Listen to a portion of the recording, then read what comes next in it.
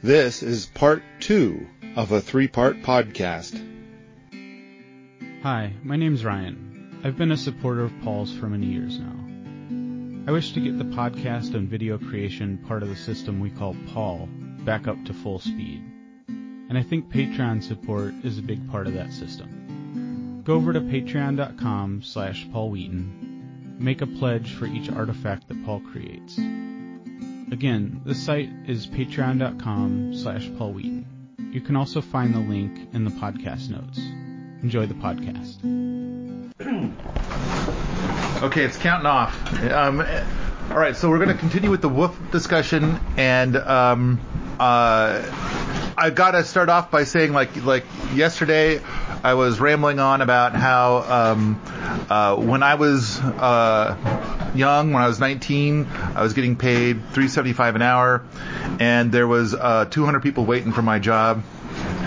And how I tie that into the modern day thing about like, oh, I'm going to hire these, or I'm going to bring in these woofers, not hire, definitely not the word hire, but I'm going to bring in these, and it's going to be effectively free labor. So they're kind of, some people have this thought that the people coming in are going to be like drawing from this pool of willing workers that are all jonesing to come in, and they've got experience, and it's like they're going to come in and work hard because they don't want to lose their job. And it's like, oh, okay, it's going to be on that scale, and they're going to come here and they're going to work for me, only they're going to do all the work, only I don't have to pay them anything. I just have to throw them a couple beans and a few bits of rice, and I'm all set. And it's like, what a great deal. And so I want to make it clear that there are many people that are WWOOF hosts that are like not thinking that at all.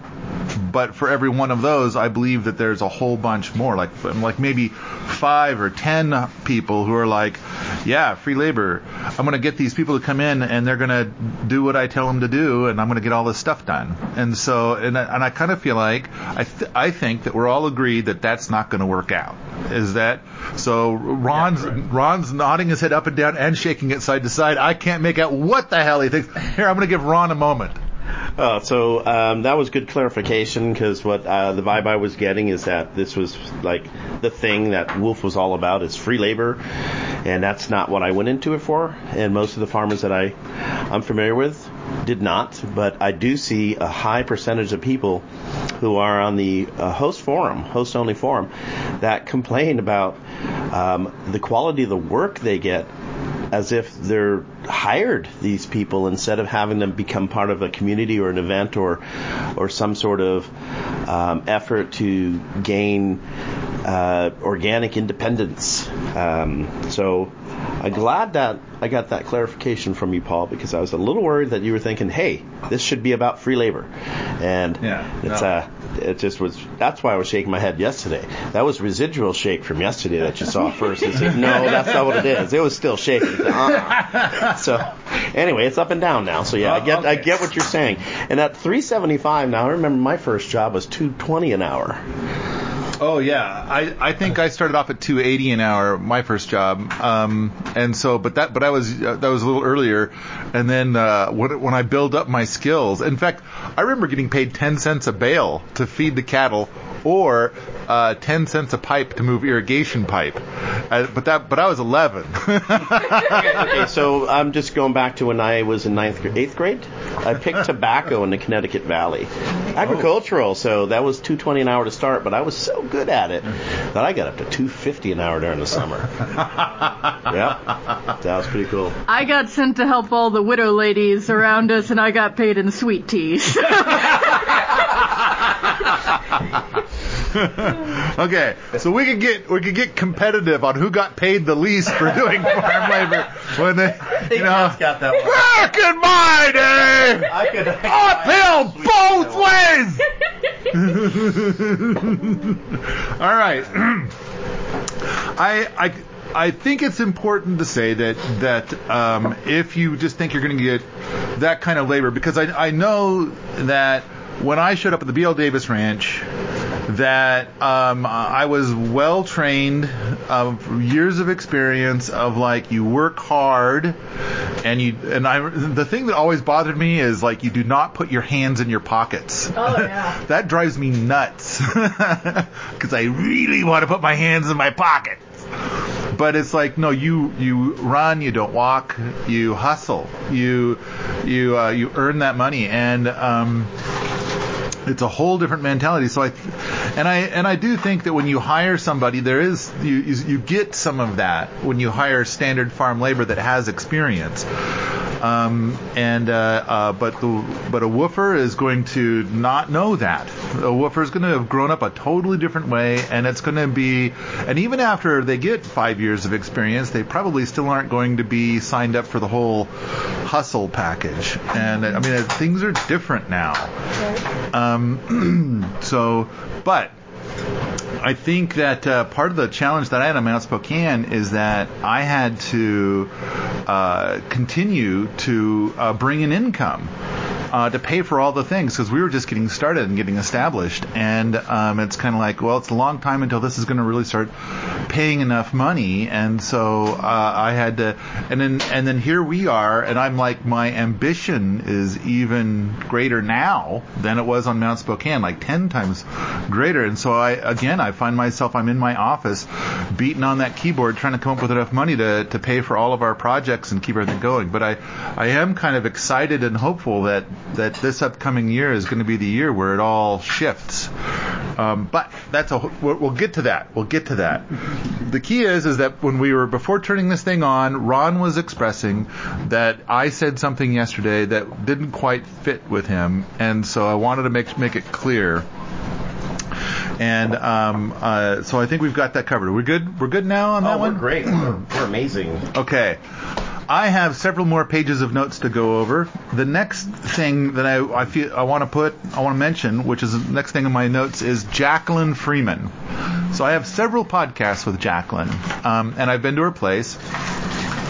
And I think I have a video about WWOOF, where it's got Jacqueline Freeman in it, and it also has Doug Bullock in it, where they're talking about being WWOOF hosts and what to expect.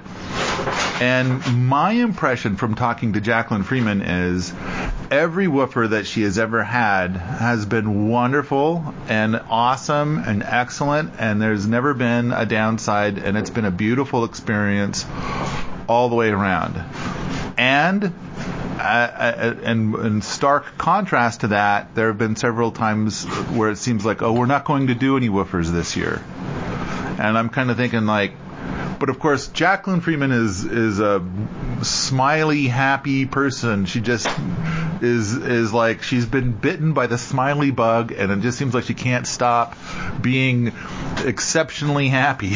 So I kind of wonder if that helps in some degree to make woofers be happy and productive and have the whole relationship be amazing. But I know also that she puts in very long hours, a good 14-hour day every day.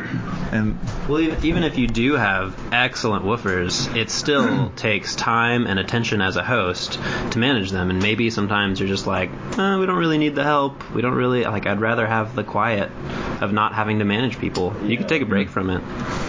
Right. And I kind of feel like Jacqueline probably does not. I think she's a worker bee. In fact, in her book, she kind of talks about how she and Joseph now have this whole thing where they work all day, and it's because that's what the bees do. Oh, wow. Yeah. And so they don't, it's not about thinking about what's fair. It's about working all day to help your colony, and which I think is kind of a fascinating philosophical approach, but that's another story for another day. I just wanted to hit on what Josiah had said. I agree with that, because that's why I had taken time off from having woofers, is because if you have several at one time and, it's all this commotion going on, there's no private time at all. It gets to be, for me, it got to be a little bit hectic. And as soon as I got rid of my last woofer, nicely, of course, their time was up. Then I felt so relieved. But then after a while, it became, okay, now I need some help. I need to, keep going and get forward again. And so it's a cycle. For me, it was a cycle of wants and needs. Yeah. I wanted to address what you were talking about Jacqueline Freeman's just general positive vibe, because I think the host's kind of personality and state of being is probably more important than people give it credit for. When I had my woofers, for instance, I mean, I had recently become a caretaker for my paralyzed father and ended up taking over a large property and was very behind, so I suspect that they could probably sort of tell that I was screaming inside all the time, even though I was, attempting to project, like, calm and good nature. I think that probably put everyone on edge. I also think my woofers probably couldn't have been helped by much. They were pretty awful. But if I were to do it again, I would definitely want to be in a better place myself, and I think that would help a lot. I agree with that. I think and to have a good experience, it helps to be in a good place.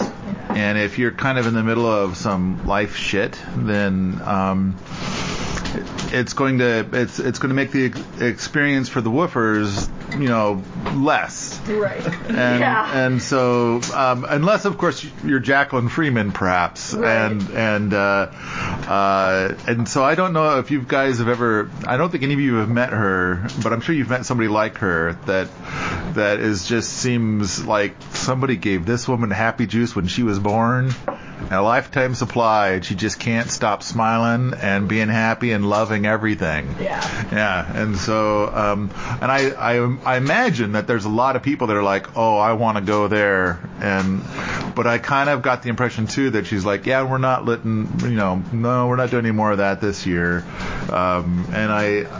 So I think kind of like what Ron was saying, there are times when it's kind of like, because maybe part of it is maybe it's like she loves to love people, but it also is draining to her. And then when the people are all gone, and then she needs like a couple of weeks of like meditation to kind of recharge or reset or something. Walk around in the underwear or something, Right. Yeah. Something private. But the key is I do believe that there are going to be people that are going to have purely awesome experiences with the WWOOF program as it stands, and it's like I think it's worthwhile to explore how they do that. How do they have a great experience? Because I do believe that most people, and I'm going to go back to saying 90%, are of the position like I did it and I'm never going to do it again. And it's kind of like, all right, so we need to explore where was their stumble that Jacqueline Freeman didn't experience, and there's other people that I think have a good experience, and so we're gonna talk about a lot of little details, because like many things in permaculture, I think it's multifaceted. It's not just one thing that's a quick fix that you could fit into a bumper sticker. It's a buffet of things. So, all right. Next item on my list is how to interview and select woofers, or how to interview and select farms. Now, I gotta say that when it comes to interviewing in this respect, so what you're doing is now. Doug Bullock believes he will only accept people that bring something to the table. He respects that they have no experience whatsoever on a farm, but surely they have experience with something. In fact, he's kind of adamant. Like, he'll get 300 applications a year. And so one of the things that he looks for is they have to have one thing that they're good at, one thing that they're bringing to the table, or at least one thing that they're going to lie about and say that they have experience with. But usually if you're going to say I have experience with building dog houses, I mean, that's kind of like, what an odd thing to have experience with. Well, and it's probably not a lie. Whereas a lie is going to be like, I have experience doing exactly what you do. It's like, I'm a little suspicious. But it's like, if I have experience, I've built, 200 dog houses. It's like, that doesn't seem like something that you probably made up. And it doesn't, but it's like, clearly you've held a drill and probably a hammer, and you know your way around some wood, things of that nature. So it's like that's a valuable thing to bring to the table, even though it's kind of weird. Anyway, how to interview and select. Basically, my experience is that the emails that I get, like 90% of the emails that I get on WWOOF, are like a canned message that they have probably sent to 50 hosts, and it seems like it seems like almost like spam, and so yeah, you're saying you're agreeing, so that's good. Yeah, it's definitely like spam. It actually kind of reminds me of like when 50 people on like dating websites send out these like canned messages to like every woman on the entire site. None of you probably know what this is, but I think we just learned something about you. Actually, no. I've never been on a dating website. Wait, how? You've never been there, but you're talking about it's like that. I enjoy laughing at my friends as they attempt to use dating websites. Right. So how many dog houses have you built? 2-legged or 4-legged dogs?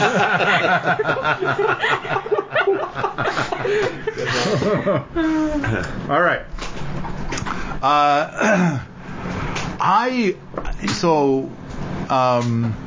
In my corporate whore days, I worked as a software engineer, but I was a contractor, and that meant that I made myself disposable, which meant that I could be done anywhere on an instant, and they don't need to give you any notice whatsoever. No, there's no such thing as 2 weeks notice. It's like, it's over as of now. Get your shit, get the fuck out of the building. But that means that it's like, okay, instantly I need to go get in another gig. And but I kind of felt like it was all about the interview, and it's not about lying in an interview. It's about just interviewing well. Like you interview so often that you get very good at being able to answer all of these questions, which are all stupid and the same. And then at the same time, working within the organization, then I would hire other engineers, and I got it down to a 10-minute process. And but then I would ask. I mean, they're coming to me and they're saying, I have 10 years of experience. So then I could ask them very exact questions about the industry. And then, and I asked them questions specifically because I wanted to see if they would try to bullshit me. So I picked questions that were a little bit on the edge. And it's like, okay, either you know it and there's the answer, but I wanted to have questions where it's like an edge case where they might not know the answer, and it's like, do they say the magic words that I really want to hear as an engineer, which is, I don't know, or are they going to try and make something up and see if I'll buy it? And in which case, if they try to make something up, I won't hire them. All right, I'm getting way off into software engineering, but the key is that for a woofer, no clue. I don't know how to tell the difference between somebody who is a lovely and decent, legit person, or somebody who's just, I don't know, doing the spam thing and telling me what I want to hear. So when I sent out WWOOFing applications, I definitely did the copy and paste thing. You fucking spammer! And so I think this is really interesting because, not all of those emails lead to terrible woofers, because I was a great woofer. I'm just gonna say that, by the time I decided to woof, I had already worked on commercial farms for 5 years, and when I went to woof hosts, I oftentimes knew things that they didn't, and was able to pollinate in that way, where I was able to share techniques from other experiences that I had, and I was able to work independently, and they were like, oh my goodness, where did you come from? But I was totally sending the spam emails, I was just like, but it was entirely, I would write out something about myself, and then I just copied that and sent it to a whole bunch of farms. And, to get into the selectivity aspect of here, because of my experience working on commercial farms, I had enough experience to look at the WWOOF host page and determine whether or not they knew what they were doing. Were their pictures all about things that were really unproductive, or were they all about their dogs and their swimming pool, or were they actually about a unique type of production that I hadn't seen before that I was really curious to learn about, or so that allowed me as a woofer to pick some really great hosts. Okay. So it's a two-way street. And here we are. We're talking about like getting spammed, but yeah, you gotta be able to write that great posting, the great ad. It's not an ad. What is it? It's your page about your site that's going to be appealing to the kind of people that you want.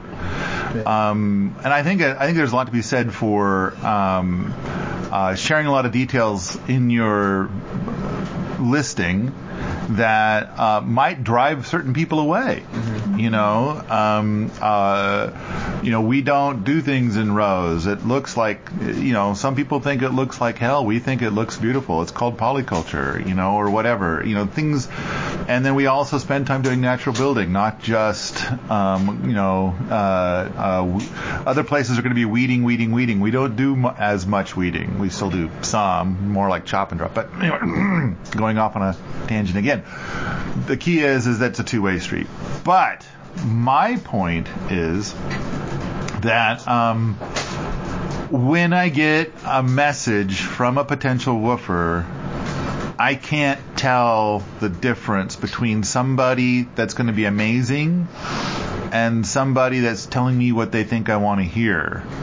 And it's like, okay, well, if they're telling me what they think I want to hear, that's a sign that they really want to come here. And it's kind of like, not necessarily. And I think this might be a good time to mention the thing. For every woofer that shows up, I'm going to throw out a number here, and I'm sure everybody's going to have a different number for this, but I want to say a dozen. There's a dozen that say they're on their way and they're coming and they never show up.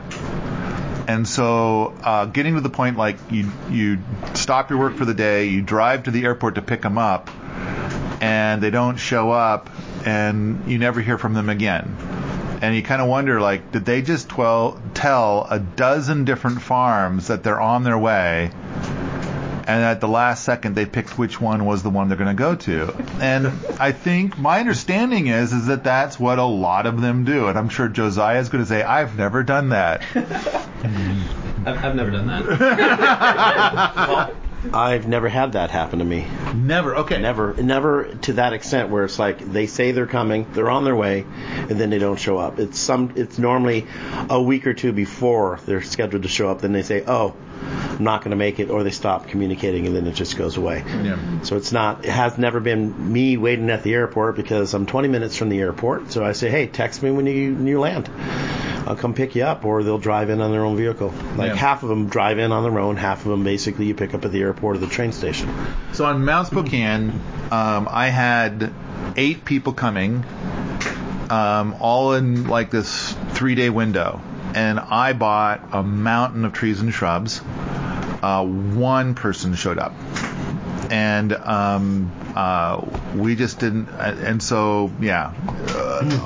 I was very panicked, because now we don't have enough people to get all this planted, and so are some of these trees and shrubs going to just die waiting to be planted, and I'm going to have lost a whole bunch of money.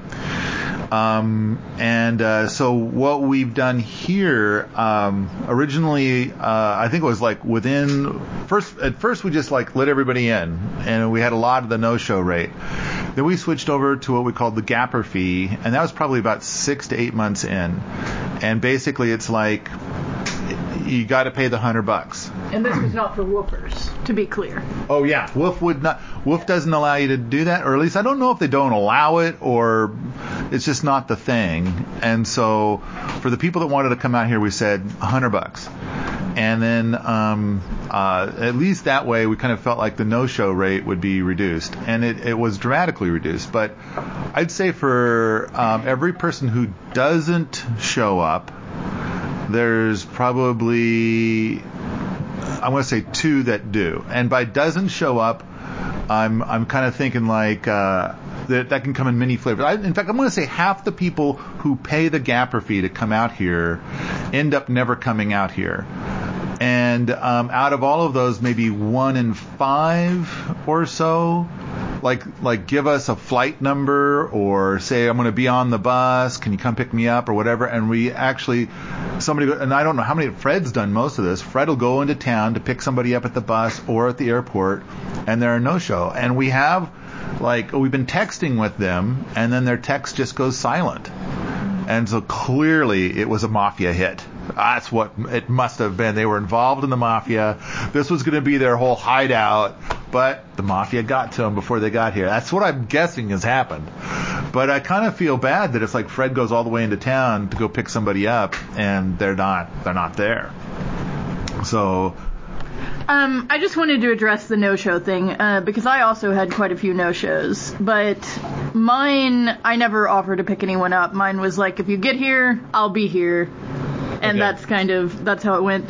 So there was definitely a lot of dropped communication. I also didn't have internet and couldn't leave the house without finding someone to stay with my dad. So like communication was quite slow between me and the potential woofers. So sometimes they would just sort of give up because it had been a day and a half since I contacted them. And the internet moves fast. But I definitely had quite a few no-shows as well. Did you want to say something? I'm doing a drive-by. It's a third or less that pay the fee and don't show. It's not because you're looking at the accounting. Yeah. I know. It's a third or less. So maybe maybe a quarter or less. Oh, wow. There we go. Okay, that's with the gapper fee. But then now, are you saying that that's the ones that because it seems to me like it's half the people that just never show up. That it's like a lot of them are saying I was going to be there. I know I told you I was going to be there in August, but now it's going to be November. And I know I told you November, but now it's going to be January. And then they just stop talking to us. In all time, that's a third or a quarter or less.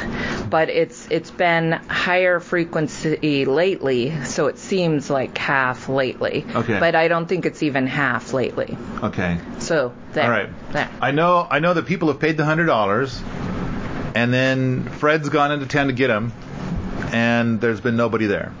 And then he just had to drive back without people, which is kind of a weird feeling because you're like, maybe they're late and they're in a place where their phone isn't working. Maybe I should just wait in town for a few more hours, and just in case something happened. And it's like, and after a while, it's kind of like, no, it's been 15 minutes. I'm out of here. I waited, and they could have texted me, but Poor Fred. Yeah.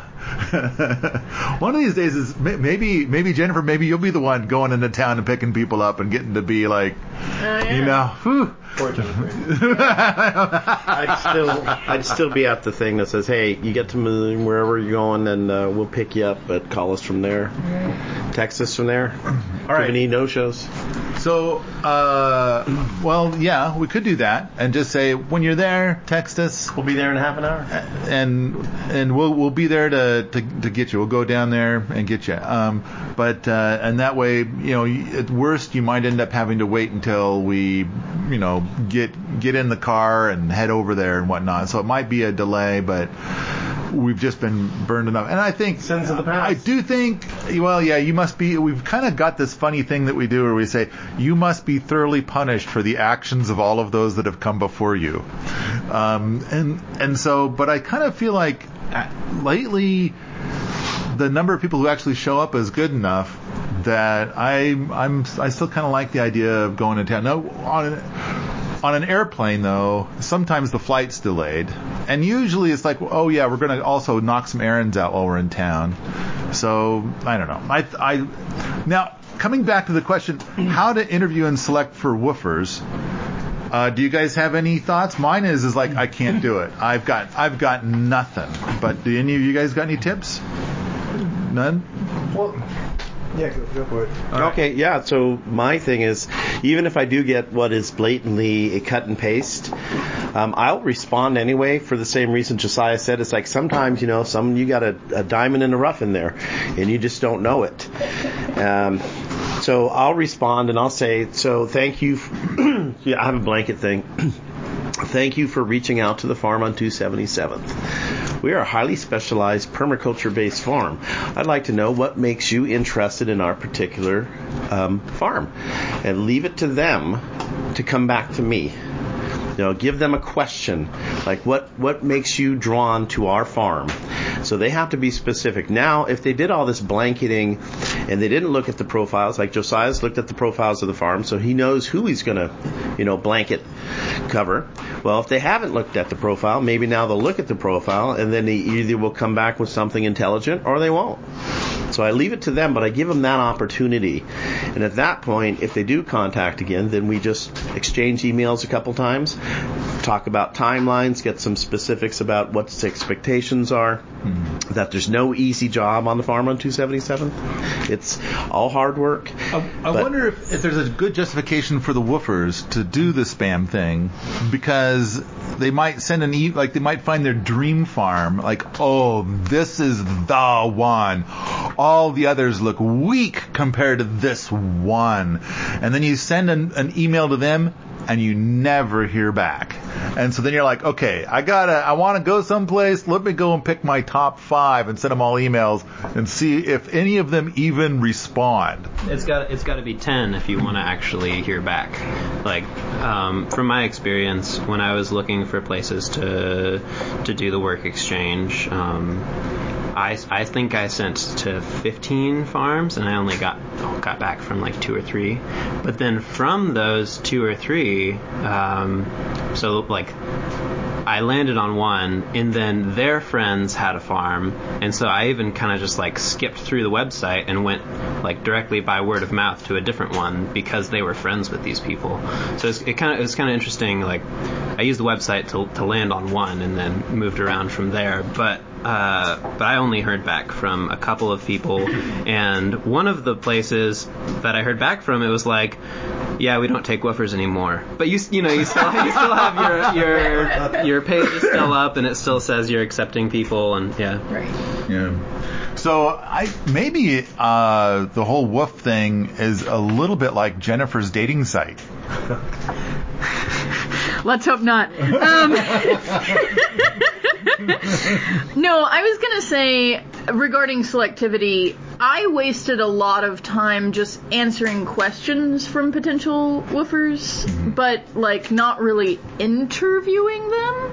Like, they had many questions that I would spend all my time, like, trying to answer, and then it would go nowhere, so that was a giant waste of time.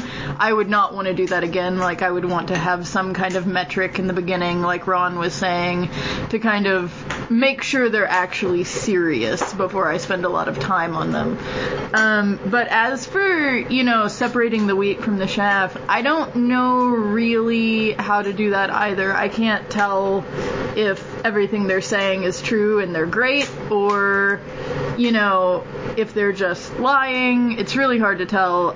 The only thing that I did notice is, like,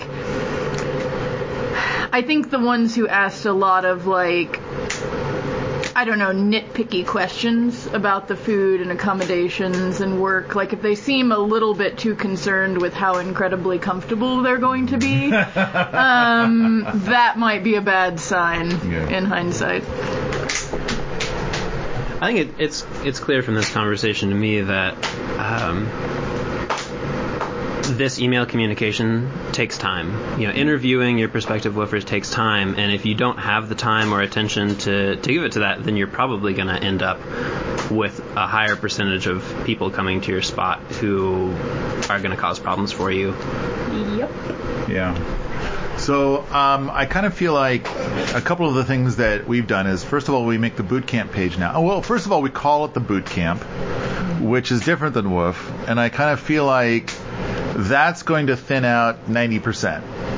And it's like whatever because WWOOF, I think a lot of people are kind of like, I'm going to travel and I'm going to be able to experience different cultures, and I only have to put in this little bit of work each day, and I'll be able to do so much more with, like, drinking in the local, culture and stuff. Whereas boot camp, it's kind of like you're going to come and you're going to work long and hard and sweat, and it's going to, but there's a lot of experiences that you'll build, but it's, through hard, learn permaculture through little hard work. And so I think the word boot camp is, but I also kind of feel like we've got a massive page where we've written a lot of stuff and a huge FAQ, followed by like 50 pages of discussion. So it's kind of like, I think that a lot of the questions that people were asking you, Jennifer, are going to be answered in this, although I think a lot of people are going to be like, that's so much information, I don't have the time, I'm just going to ask my question, and then, even though it's been asked 7 times before. So there's that. And then, of course, I am fortunate to have the Fauch video out there, and that I think there's a lot of people that are going to be thinking about coming, and they're going to be of like, let's say, questionable character, and they're going to be like looking at the Fauch video and be like, oh, I'm not going to go there, it's a cult. And it's like there's going to be other people that are going to be awesome, that are going to be like, oh, I'm definitely going there, that's my cult. All right. The question on the table is how to interview and select woofers. Has anybody else got any other tips for like what you can do in the conversation? I kind of feel like the thing I'm going with is I've written stuff which will help with that instead of asking questions, because I can't tell when people are lying. And it's like, I know it's like, wow, that answer was a great answer. Now I can't tell whether it's true or the person is just saying that because they think that's what I want to hear. Right. I have no way. So pretty much what I end up doing now is like, they paid the $100, come on out. And then when they get here, we sort it out. And originally there were some drama queens, early on. But now, thanks to the Fauches, that has been like pretty much nothing. And I kind of feel like too anyway, it's been good. Okay, so back to me. When I get to the phone conversation, then that's when it actually kind of becomes an informal interview. We'll talk a little bit about their area, what they're in their life for, what they're doing, what they're trying to do, if this is going to be a long-term thing other than maybe someone 2-week vacation, which happens a lot. Someone goes on 2-week vacation, they want to woof out somewhere. And a lot of that is for travel convenience, etc. But for the ones that are potentially long-term, I kind of try to feel them out to figure out where they are, if they're serious about it, and just ask the questions and open to them asking questions and being open and honest and having just a good conversation. Just talk to them like they're real people, which most of them are, and just get a feel for it. It's you never absolutely certain, even after they get here to begin with. You don't know for sure until it's actually the process is there. They're there. You're working together, but it's just you got to be as selective as is appropriate for your situation. For me, it's highly selective. I take maybe 1 out of 20 woofers that come in because I won't take people that I've had similar bad experiences with, but I will take people with no experience if they show me the right attitudes and I get a really good feel that they're gonna really want to immerse in this permaculture experience. So in my days of interviewing engineers, if they said the magic words, I don't know, then it's like you're in. But I'm willing to learn. I don't know, but I would love to learn that or do that. To me, that's like magic. That's the good stuff. It's like, oh, I can work with that. I can work with I don't know. I can't work with lies. And so, but now, so Ron, you've had generally very positive experiences, but of all the people that have told me their woof nightmare stories as a host, no one's nightmare story has been as nightmarish as the one you've told. Now, I'm not saying let's get into it now or ever, but I do kind of feel like as we're talking about the interview, the person that was the biggest nightmare for you, and you know exactly who I'm talking about, how did they do in the interview? They did okay. They didn't do great. This was kind of early on. This is 2015. So I didn't have all my skills yet. After this experience, I certainly did. I did.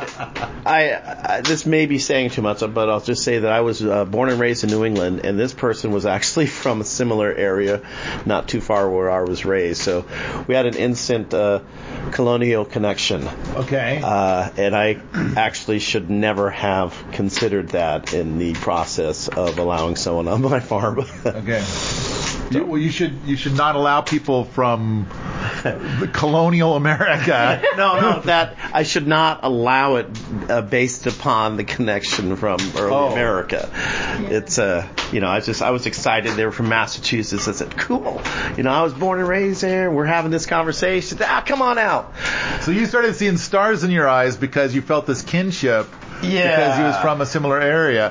And you should not have let yourself, you're saying, you should not have let yourself get those stars in your eyes. You should have been objective. Yes, absolutely. And the true meaning of this word, he is a masshole, and I am not. I have never heard masshole. Okay. So, any other advice about interviewing? Nope. Okay.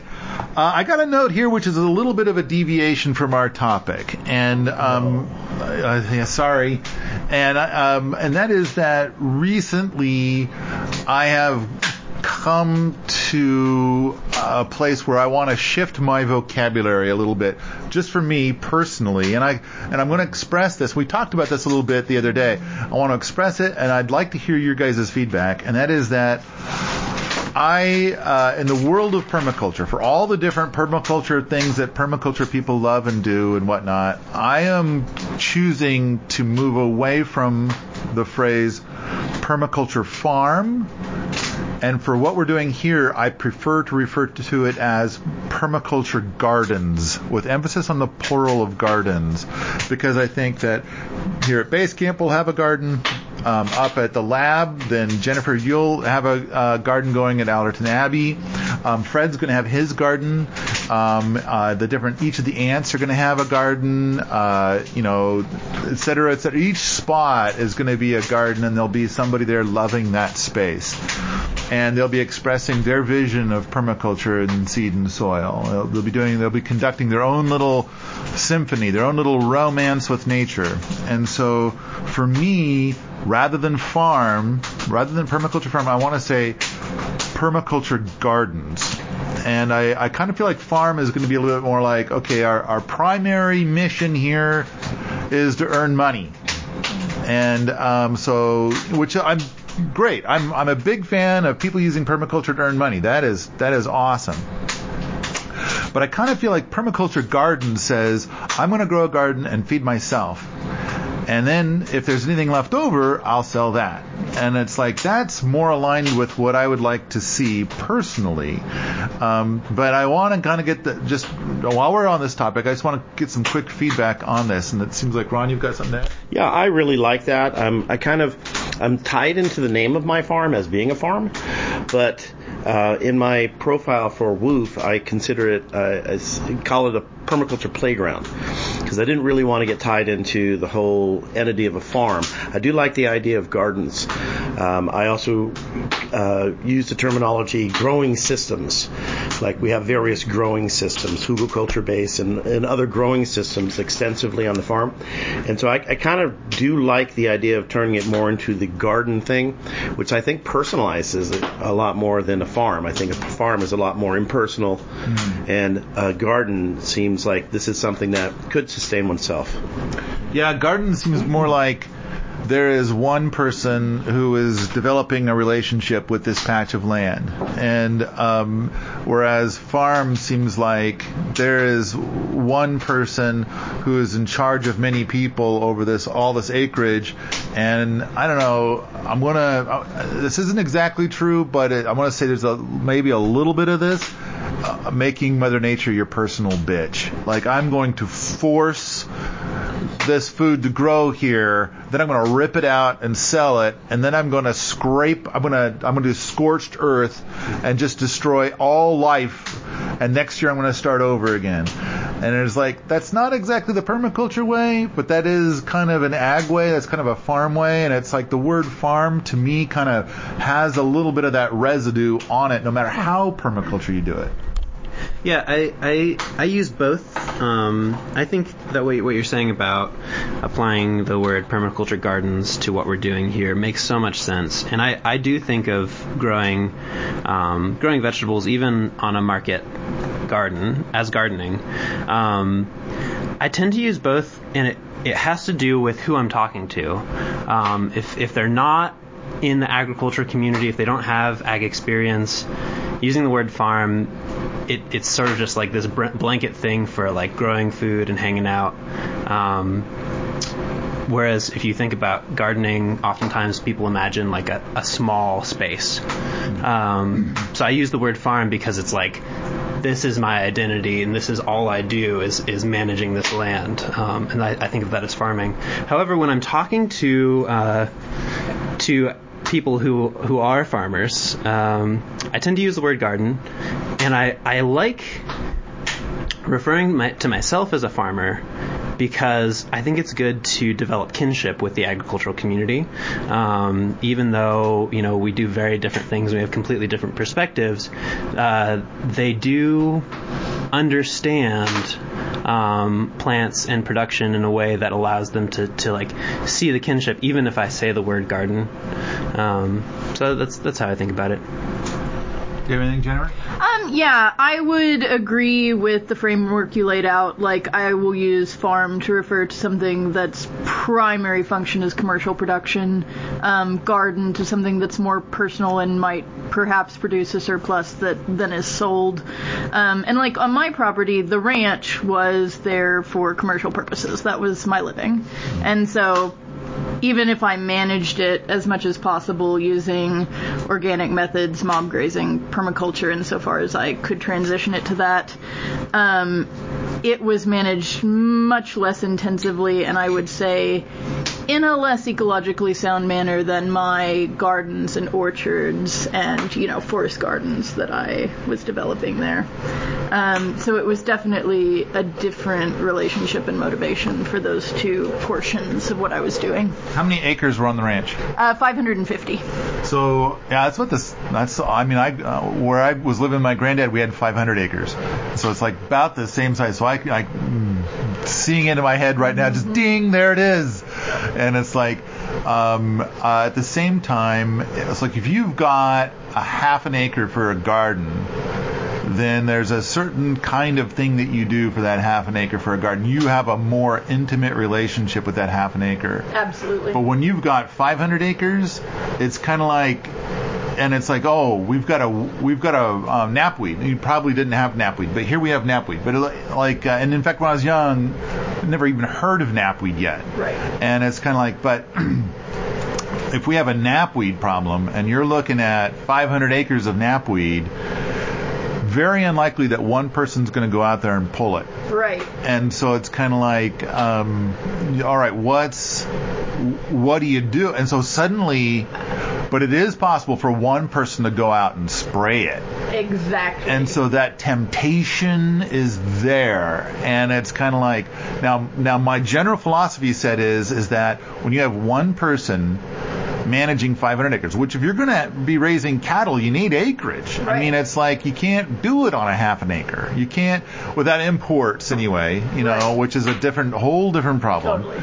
And so it's kind of like when I first bought the property, and Mark Vandermeer was out here, and he was like, he pointed at some knapweed. And we don't have much knapweed on the lab. Right. But there are some patches of it, which, by the way, is great for the honeybees. They love it. Yeah. I mean, it's like 3 months of nectar flow, but makes an extremely high quality honey.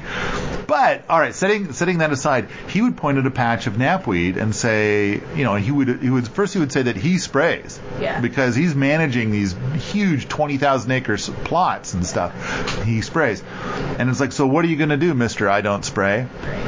And I said, every patch of knapweed, that's where I want to plant a permy. And then once it's their zone 1, because like here, this was when we got here at base camp. The knapweed was so thick that Jocelyn's legs were just covered in these bizarre rashes from the knapweed, and her arms were covered in the rashes from pulling it. But it's like, do you see any knapweed next to the house now? No, not much. It's zone 1. Yeah. Zone 1. Because there's a permy. Right. And it's like, so anyway, I think, all right. farm versus permaculture garden. So I just wanted to just throw that in there really quick. I'm glad I seem to have universal agreement that of like this general vibe-a-rooney of shooting for permaculture gardens instead of permaculture farm.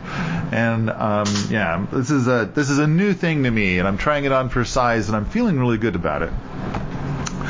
Next item on my list, if you've got a brand new property and it has no permaculture stuff going on, and the previous owners probably did not have permaculture values, which, by the way, that was one of my criteria for buying property, is I needed it to be infested with weeds. I needed it to be just covered in weeds, and the weeds are what others would call out of control. That's what I needed, because that's an indicator that there are not persistent herbicides. But all right, you got this brand new property, and let's say it's covered in weeds, and so and you're going on to WWOOF, and you're like, I'm opening myself up to woofers. Now, of course, the woofers are going to be looking for a place where there's established systems, and they're they want to be part of this plethora of life that already exists, and they're going to do an immersion experience in this plethora of life. And you don't have that. You've got to build your infrastructure, and you got to plant the initial garden, which of course has to be fenced off, or you're just feeding the wildlife, and you need to maybe if you're going to keep some people around for a while, you need to provide some hippie habitat, probably something more than a tent, and so you're going to be feeding these people by buying the food. And now on Mount Spokane, I ended up offering a stipend, which of course I already told you, a whole bunch of people didn't show up to collect the stipend. And so, how familiar are you guys with stipends being offered for WWOOF projects? Anybody? Mm-mm. Nothing. No one. No one's ever seen it. Never seen it. I haven't seen it on WWOOF lately, but when I first started with WWOOF, I saw several farms doing that. There is in the FAQs about, that this is not a monetary-based system. It just blatantly says you don't get money for this. Yeah, I think so that's actually part of the infrastructure of WWOOF that is not a paid position. Now, like Josiah had said, this could be like gaining experience, and the farm says, hey, you want to stop being a woofer and you want to live here and work here, I'll pay you, kind of thing. I think that's different, but not at the get-go. Yeah. So now I think that has something to do, like there's been a change at WWOOF. And I think it has to do with the legality stuff. Because, of course, as much as like what we've discussed, if you just think you're getting free labor, and it's like not going to be that way at all. But on the other hand, the people that are running conventional farms are kind of like, look at those guys, they're getting free labor. And so then they're trying to, legally shut down WWOOF. And I think WWOOF is getting the shit beat out of it by these legal entities. And I think part of it is that they've got to say, like, you cannot pay, because their wording is very careful, and it's kind of like this is an opportunity for you to go and build experiences someplace. This is not a job. This is not a thing where you get paid. This is a thing where you get to visit another culture and participate in something. I know that Jocelyn does bookkeeping for a whole bunch of farms, and there was some farm where it was like they were saying, "Hey, come on out and put in a half a day of help with us in the fields, and and you'll just go ahead and grab a box and take home a bunch of produce." And apparently the law came down hard on that farm for doing that. And it's basically like, if you have these people coming onto your farm and you are compensating them with produce, that is pay. Yeah. Now let's talk about minimum wage. Let's talk about workers' comp. Let's talk about getting all your paperwork. Are they an undocumented worker or a documented worker? And so it's like, and so basically they stopped doing it. And they're like, and they thought it was a cool and fun thing. Come on out, have an experience. We'll all do it together. And then at the end of the day, take home some produce. It'll be cool. And it's like, the government stepped in and said, fuck that. No. And it's like, so, all right. And I think WWOOF is kind of going through some similar shit. Yeah. And it's like, so WWOOF is, I think everything on their site is now worded extremely carefully, and I'm probably screwing it all up. So, don't go by my words. You got to go by the words on WWOOF. And it's some kind of carefully worded, you get to visit. You're a visitor. You're visiting your new organic buddies. That's what it is. This is about dating. This is not a work exchange. No. This is dating. If you're dating these people, don't you want to groove with them, do things with them? Do what? Feed them. That's right. It's part of the dating process. Yeah. Here, have a little food. We're dating. This isn't a funded relationship. We're not prostitutes. No. We're dating. It's free. Compensated dating is also illegal, Paul. All right. So next item, WWOOF site verification. We had somebody come from WWOOF.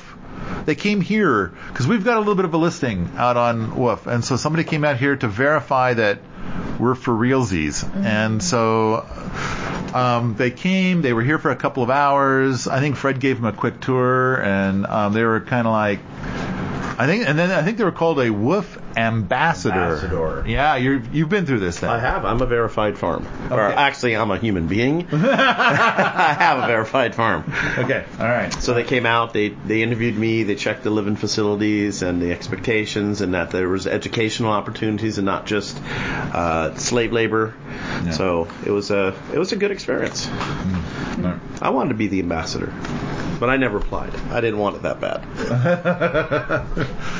So, all right. Next item on my list is at least 6 woofers. So when I've presented on a variety of different things, and I'm presenting and I'm talking about woof, one of the points I always make is that you should always try to have at least 6 woofers on site at one time. I think I've mentioned this here a few times, and everybody's looking at me like, what the fuck is this all about? Yeah, where are you pulling this out of? So I kind of feel like, so let's suppose I'm going to take Josiah. So you've got experience being a woofer as well as I know managing workers, but did you manage woofers? Yes. Okay, yes. All right. What if you were to come here and Fred's not even in the equation? It's just me and Jocelyn and you. So this gets into do you have an environment that people want to hang out in? If you and Jocelyn are really cool, then it's like, oh yeah, I want to hang out with these folks. But if you're stubborn, old, cantankerous farmers who have been living out in the middle of nowhere for 50 years because you don't get along with people, then, it makes it really difficult to be a solo woofer in an environment like that because of the isolation. And so I maybe that's what you're getting at, is if there's a bunch of woofers, then it's like there becomes more of a community aspect. There's more of a social engagement for me as a woofer if there's others, as well as camaraderie in the workday and gained efficiencies in cooking for each other. I know I don't cook for myself. I cook for other people. So it's Thanks for breakfast this morning, by the way. That was good. Yeah, thank you. Yeah, is that what you're getting at? What I'm kind of getting at is that, so for example, I know that I'm working 12 hours a day, pretty much exclusively in my office. Mm-hmm. And so then it's kind of like the best I'd be able to do is to say okay, Josiah, go out there and build the berm shit. Okay, I'll wait here. Well, actually, I won't wait. I'll be here working on permies and all the trying to get money. Come on, money. Come on, money. And so, but anyway. The key is that, and then while Jocelyn works all day too, mm-hmm. then it's like you're kind of on your own. And even in the evenings, I'm oftentimes still working. Right. And but now, right now, there's a whole bunch of people, and it's like everybody can sit down at the table, and you guys are in here laughing and having a great time while I'm working in my office by myself, and I can hear you having fun. So, but anyway, I think it's important. Like 6 is a magic number. Like when you have 6 people, suddenly it's this is your group, your team, your collection, your friends, whatever. Right. It's a bunch of people instead of like you're all by yourself. Now go cook your damn food. Right. And it's a lonely existence. Probably a whole lot of cross training that would happen if you had 6 at a time. It won't be very often that you have 0. It'll drop down, but then more people will show up, and then right. And so you'll have the woofers who are there to thank for indoctrinating the new woofers in habits and what the workday might be like, and attitudes and where things are, and so that takes a little bit of burden off of the host. They become sort of self-governing entity. So I kind of feel like we need to create an environment to facilitate 6 or more people, and we want to try and hit that minimum of 6. So I have a slightly different... I don't disagree with what you're saying, but when I had 3 woofers who all came together, which is one thing to note, and were worse than average human beings, I think, which is another... But... Tell us how you really feel. But 3 was too many for me. Like, maybe one of them I could have kept under control, but, like, the 3 of them together just sort of became this little band of opposition that would decide to go do other things than what I wanted them to do, or they would sort of talk to each other and become angry about things that I didn't know about until there was this united front of anger presented to me. And so, I mean, maybe if they had come from different places, like there had been woofers who were there first that like could indoctrinate the new woofers, it might be good. But I definitely think if I had 6 woofers of the caliber that I had, I would probably now be in, Tahiti or something. Prison. Yeah, actually prison. That's the correct option. And it would have been totally worth it. Yeah, it almost was. Yeah. Okay. Yeah. No. Well, it was Texas. You probably wouldn't be in prison. They'd be dead, and they'd come clean up the bodies and be like, "You're a good Texan for shooting those hippies." I mean, it probably legally would have been totally fine, but I just wanted them to go by the end after they chainsawed the house I let them live in. But it was bad, but they're gone now, and no woofers were harmed at any point. But now you've been here when we've had many more than 3 people, and I mean, you have not experienced that. Right. Well, I mean, I think there's been a lot of trial and error here. You have a manager, and you have a staggered group of boots. They didn't all come together. So I think, it could definitely work better with 6, but I don't think in some cases that, more of the problematic ones would somehow be better, Okay. Yeah, because we've had people here before that were problematic, right? And then it takes a while, and because at first you're kind of like, well, maybe that was just a bad day, and well, maybe that was just 4 bad days, and then after a while it's like it's time for you to go. Yeah. But sometimes it takes a while until you kind of get to the point of I don't think it was a fluke or a boo-boo or something. Right. I think this person is and so it's and the thing that we say is it's you're welcome to leave anytime you want, and we're welcome to ask you to leave anytime we want. Yeah. And so, but I think that there's some of that, and I think during the whole time you've been here, I don't think we've asked anybody to leave. Mm-mm. Yeah. No, we haven't.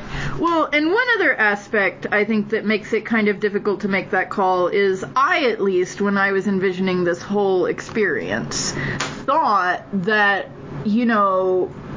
we were going to really like each other. That we were me and the woofers, that we were going to have similar values, and they would think that I was cool and the things I was doing were cool, and they'd want to hang out and learn how to do those things. And then they didn't think that at all. I was this just avatar of uncoolness and and hard work in a way that they didn't like, and they just resented me entirely. And so that lingering feeling that, like, no, it could have been cool, made it hard for me to pull the plug until things got pretty bad. I think the thing I want to try to point out is, like, I think that that is certainly a thing that can happen, and that kind of thing is the kind of thing we've seen some of.